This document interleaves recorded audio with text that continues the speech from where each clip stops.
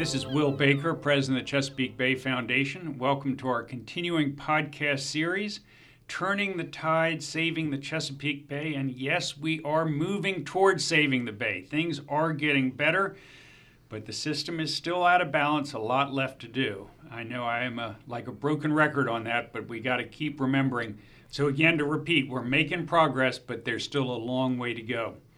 Today I'm joined by Allison Colden, CBF fisheries scientist extraordinaire, and a repeat visit to the podcast for Allison. Welcome back. Thanks for having me. And in case some of our listeners were not on the first one, it's been a while, remind us where you were before CBF and how long you've been here. Give us a little background. Well, I've been with CBF since January of 2017, so about 9 months now, and came from Restore America's Estuaries, a national nonprofit. And Restore America's Estuaries is a great organization. I was there when we first got started.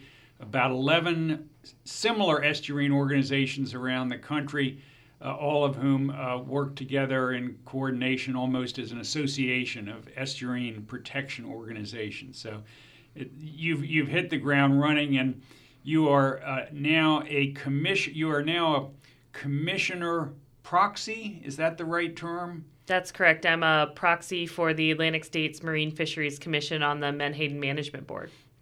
And the Atlantic States Marine Fisheries Commission is the multi-state commission which manages interstate fisheries up and down the Atlantic seaboard. And we're going to come back to that because our primary topic today is menhaden, the most important fish in the sea, according to the great book by Bruce Franklin. And that may not be overstatement to call menhaden the most important fish in the sea. Tell us why, Allison. So Atlantic menhaden are a small, oily, non-impressive, you could say, fish in the herring family. You don't eat them every night for dinner? No, and I don't know many who would, but they have been called the most important fish in the sea for the important role that they play in the marine ecosystem. And that's because they're what's known as a forage fish, meaning they are a prey item for a large number of other organisms, from birds to whales, most importantly for some of our anglers in the Chesapeake Bay, striped bass. So a lot of our iconic Chesapeake Bay species rely heavily on menhaden as prey. So menhaden are right in the essential element of Chesapeake Bay food chain for the big fish that sport fishermen and we love to catch, we love to eat, and are really an iconic part of the Chesapeake Bay system. So they're critically important for that role. They also have an important role for at least one company, Omega Protein, based in Houston, Texas, which catches menhaden not for the benefit of the striped bass or the bluefish or the other large fisheries in the bay, but for other reasons. What is the industrial importance of menhaden to Omega Protein? So not only are menhaden incredibly important for the ecosystem, they are important economically as well. Omega Protein, the company that you referenced on the East Coast, is based out of Reedville, Virginia. And they actually catch menhaden for what we call the industrial reduction fishery. Reduction is the process by which menhaden are boiled and ground down to produce industrial commodities, things like fish oil and fish meal, which then go into things like cosmetics, animal livestock food, pet food. Fish food for aquaculture. That's right. And nutritional supplements, so your omega-3 oils, caplets, some of those come from menhaden. So there's a wide variety of industrial uses for menhaden, which is the primary use for the company Omega Protein. And if anybody has seen pictures of the menhaden harvest, they'll be familiar with this scene. And for those who haven't, let me just sort of lay it out a little bit. First, it's really the only industrial scale fishery in Chesapeake Bay. Spotter planes spot the schools of menhaden, which are a very tightly schooling fish, if I'm correct. Yes. They then direct large 120-foot, 130-foot fishing vessels to the location. They deploy 2 small boats which circle the school with a net, draw the bottom of the net, it's called a purse seine, and then the large ship comes alongside and literally vacuums the fish out of the bay and into the hold. There's nothing else like that on the Chesapeake, is there? No, that's unique to the Menhaden fishery. And a lot of people ask me, is there concern about bycatch? Well, actually, the purse seine fishery for Menhaden is pretty clean, is what we call for a low bycatch. Because they're such a tightly schooling fish, the amount of other fish and animals that are caught within that fishery are actually relatively low compared to other fisheries. And I can tell you, having been alongside one of these big purse seine vessels, that is true. You can see that most, if not all, of the fish are coming out in our Menhaden. But that's probably the best thing we can say about the Menhaden fishery in the Chesapeake Bay. Now, there's also another element to the fishery, which is much smaller in nature, much more localized, smaller commercial fishing interests. Tell us a little bit about that. In the Chesapeake Bay, the other main use for Menhaden is for bait, primarily in the blue crab fishery. And the Menhaden for bait in the bay are primarily caught by pound nets, which are nets that are put out early in the spring and left there throughout the season and are harvested every periodically throughout the season for Menhaden. And these are much smaller operations. They're run by 1 to 2 individuals and much smaller scale, obviously, than the industrial scale purse seine fishing. And so what concerns the Chesapeake Bay Foundation, the Nature Conservancy, the Pew Charitable Trust, sport fishing men and women all up and down the coast, is that too much of the Menhaden population is being caught and reduced, literally ground up, as you say, to be used in industrial processes and human health supplements, and therefore taken away by the fish that need to eat them in their natural state, right out of the water, fresh as can be, to sustain their fisheries, their own fisheries.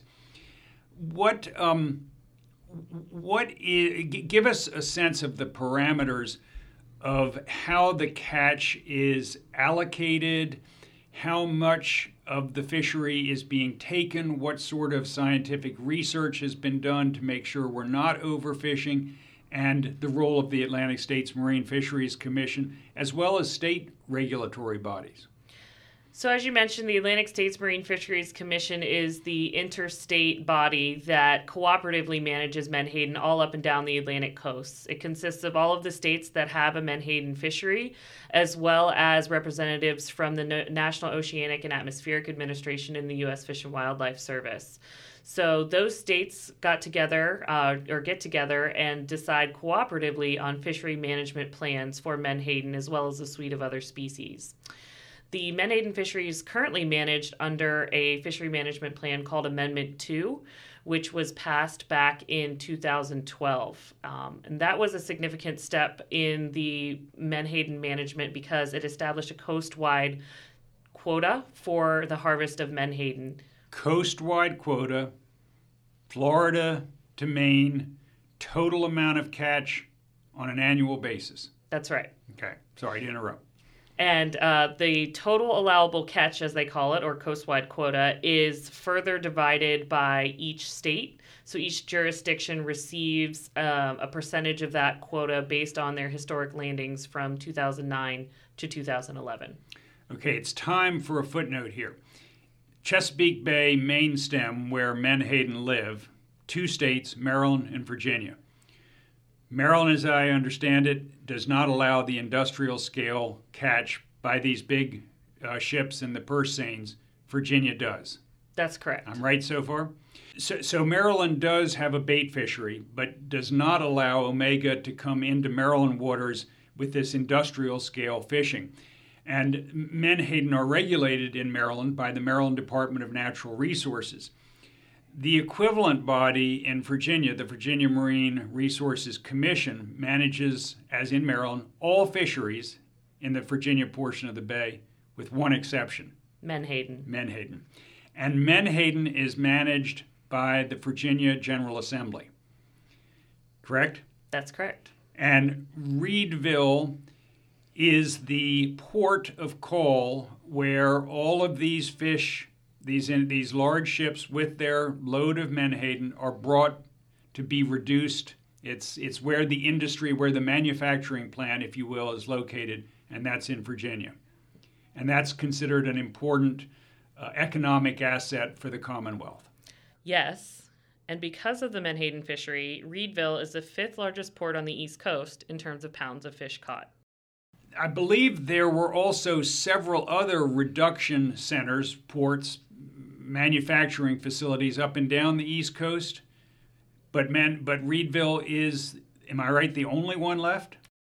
Yes. The last remaining menhaden reduction plant, with the exception of Reedville, closed in 2005 in North Carolina. There used to be upwards of 25 reduction plants all up and down the East Coast. As menhaden population shrunk over time, the range of the species also shrunk. So as there were fewer fish, they started to become more concentrated offshore of Chesapeake Bay and nearby states. And so it became not economically viable anymore for those reduction plants to stay open because of the length of time that the ships would have to steam to get to and from the fish and back to the plant.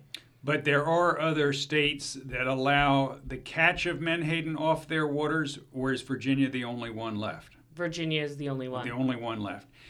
Now, I should note that the Chesapeake Bay Foundation and a number of our partners have pushed for legislation in Virginia for a long time, even decades, to have the Virginia Marine Fisheries Commission, which is a scientific commission, manage the menhaden fishery along with all the other fisheries in Virginia. And that legislation, while drafted each year, generally doesn't even get out of the drawer, which is the expression of it doesn't even get a vote in subcommittee, much less on the floor of the General Assembly. So Virginia has had a long history of being very protective of keeping the management of the fishery in the General Assembly rather than in the scientific Virginia Marine Resources Commission. We'll let our readers draw their own conclusion, or our listeners draw their own conclusions as to why that happens, but it is extraordinary that that's the only fishery in Maryland or Virginia that is under the jurisdiction of non-scientific managers. So you mentioned Amendment 2 under the Atlantic States Marine Fisheries Commission setting a quota. That was a great victory. Now we see the industry pushing back. Give us a little sense of where we are in the process. So the impetus for Amendment 2 and some of the management actions that were taken in that amendment were very low population numbers for menhaden coast-wide. And the good news is that we're starting to see some recovery of menhaden, particularly in terms of biomass. Yet what we do see... For our lay listeners, biomass means the size of the fish? The total weight of the fish. Total weight of the fish.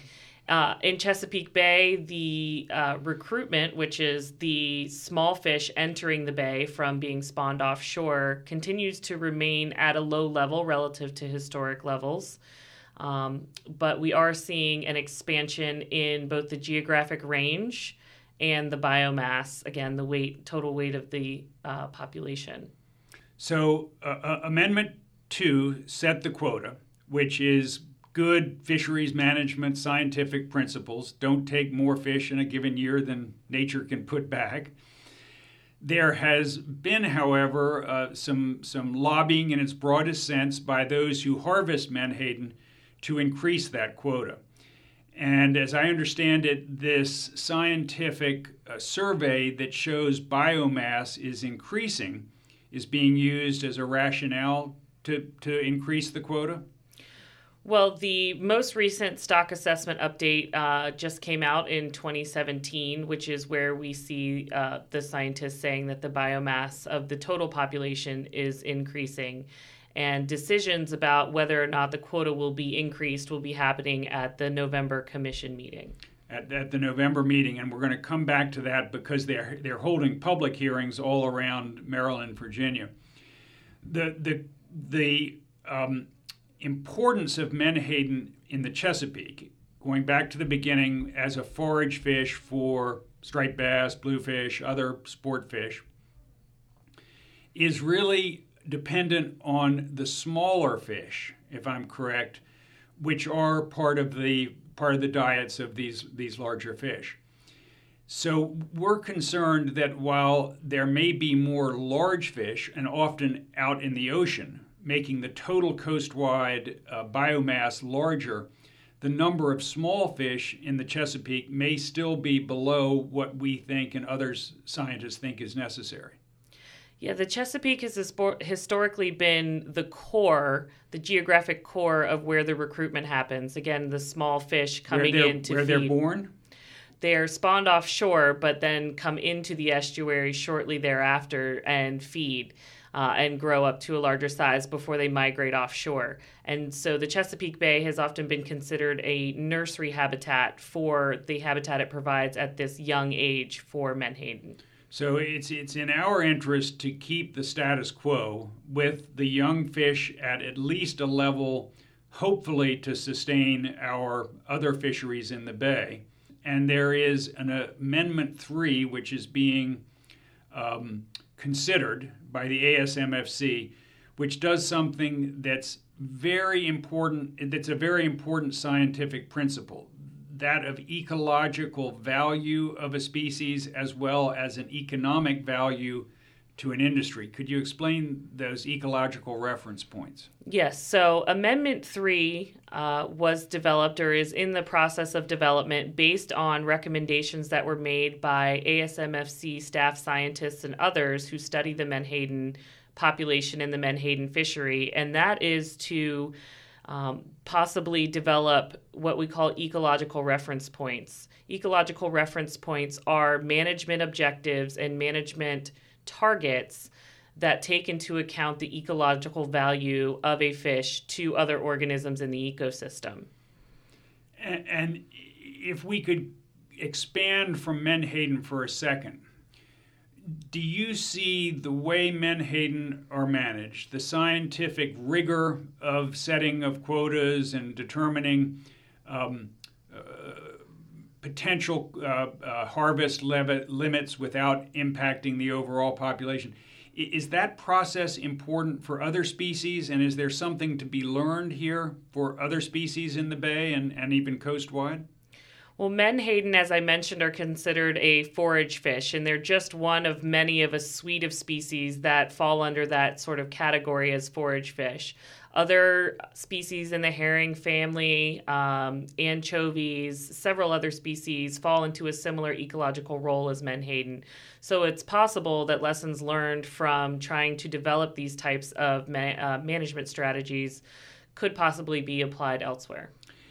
Want to mention one final thing, and that is menhaden are known as one of the filter feeders in the Chesapeake Bay system. Could you give us a little scientific background on the filter feeding capacity of menhaden? Yeah, menhaden are filter feeders. They have specialized gills which actually collect particles as they swim through the water with their mouths open, and it's kind of a unique feature. They feed on phytoplankton or algae, which can actually be one of the reasons that you see cloudy water in the bay. Each individual can filter up to 4 gallons per minute, and they're very efficient at taking the algae that they consume and transforming that into fish, basically into their bodies. So they're, again, an important link in the chain because they take a primary producer, which is algae, and turn that into fish biomass, which larger predators can consume. So just as we as a society spend a lot of money on sewage treatment plants to reduce the amount of nitrogen and phosphorus going into the Chesapeake, to reduce the amount of algae which are overblown in the system. When they die, they use up oxygen, they cloud the water, they prevent photosynthesis. The Menhaden are doing this for free. That's right.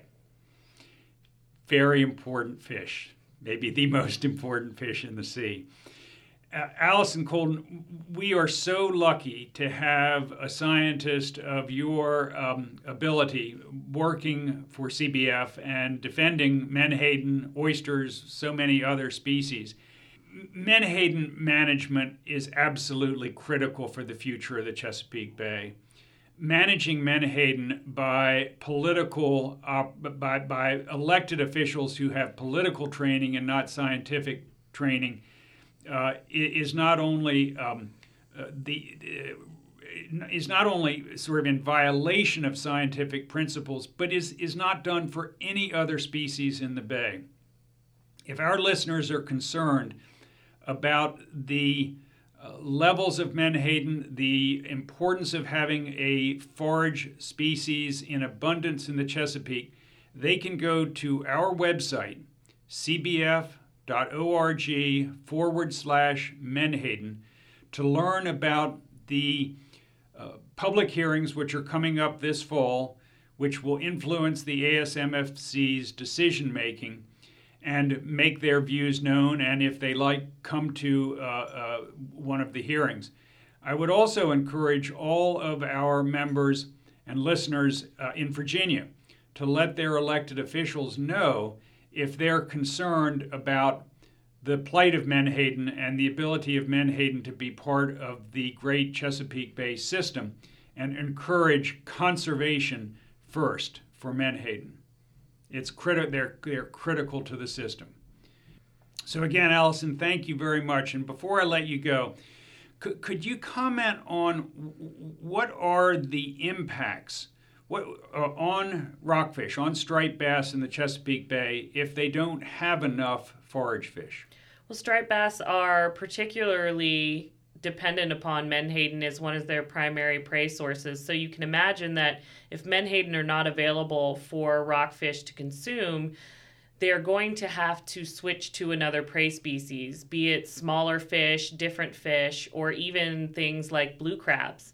And you can imagine that that may also have impacts on the economics of the Bay region if that's one of the species that rockfish are switching over to in the absence of Menhaden.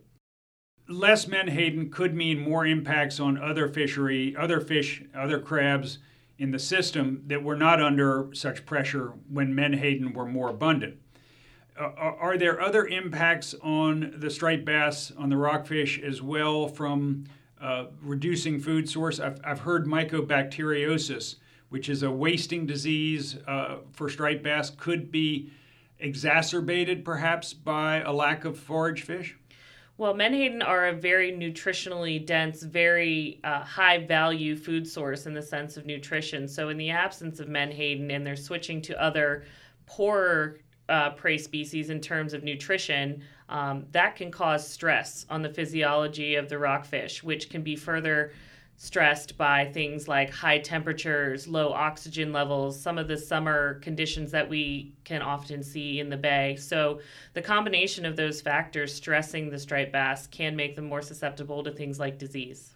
Yeah, well stated. It's once again a lesson that there rarely is a single smoking gun, but it's a combination of factors, both on the decline of fisheries and other things we value, as well as on the improvement. A combination of many things going right can lead to great improvement as well. So, Allison Colden, thank you very, very much. This is Will Baker, president of CBF, podcast series Turning the Tide, Saving the Chesapeake Bay. Be sure to tune in every 2 weeks.